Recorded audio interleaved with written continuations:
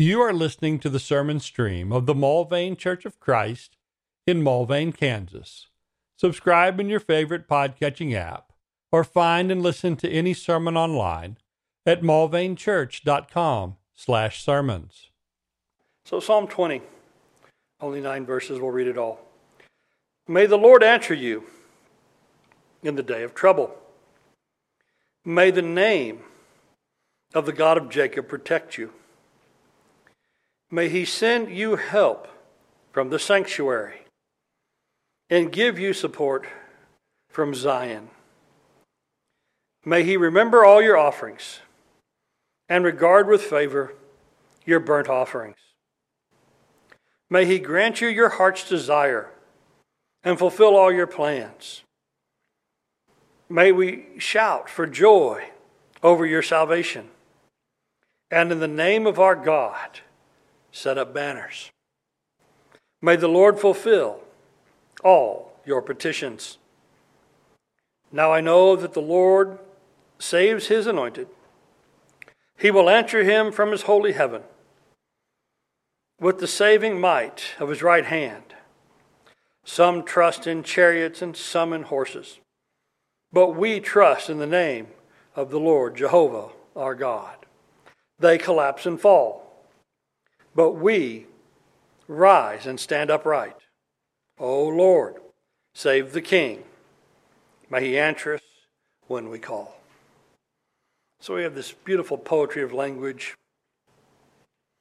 in this 5 or 6 even, 6 verses of may he, may he, may he. So there's 10 of these in all.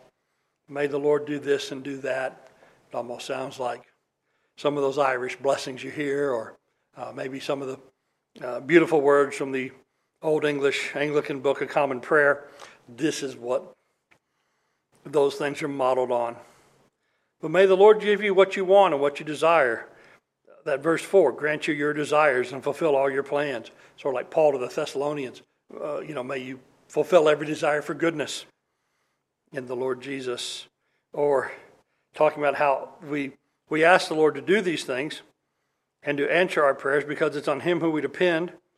This other statement down at the bottom, some trust in chariots and some in horses.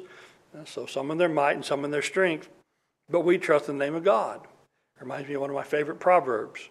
The horse is prepared for battle, but the victory is the Lord's. And so, Israel had horses, Israel had chariots, but their real strength was always their trust in God. Those who trust in other things will collapse and fall as it ends, but we will stand upright. So, O Lord, save the King. I suppose if we had a monarch, this would be one of our favorite passages. Well, I guess depending on how we felt about the monarch. But with a godly people and a godly monarch, O Jehovah, save the King, and may he answer us when we call. And so here's our hope. Here's our trust in this short little psalm of praise and devotion and faith. And so sometimes if you wonder, what should I pray for? How should I pray? Psalm 20 is probably a real good prayer starter for us because we have requests and we have thanksgiving and they're directed to the right place. It will help set our mind on what's important. And so this beautiful little 20th Psalm. Thank you for listening to this sermon from the Mulvane Church of Christ. Additional sermons and information available online at mulvanechurch.com. Come see what a difference the Bible way makes.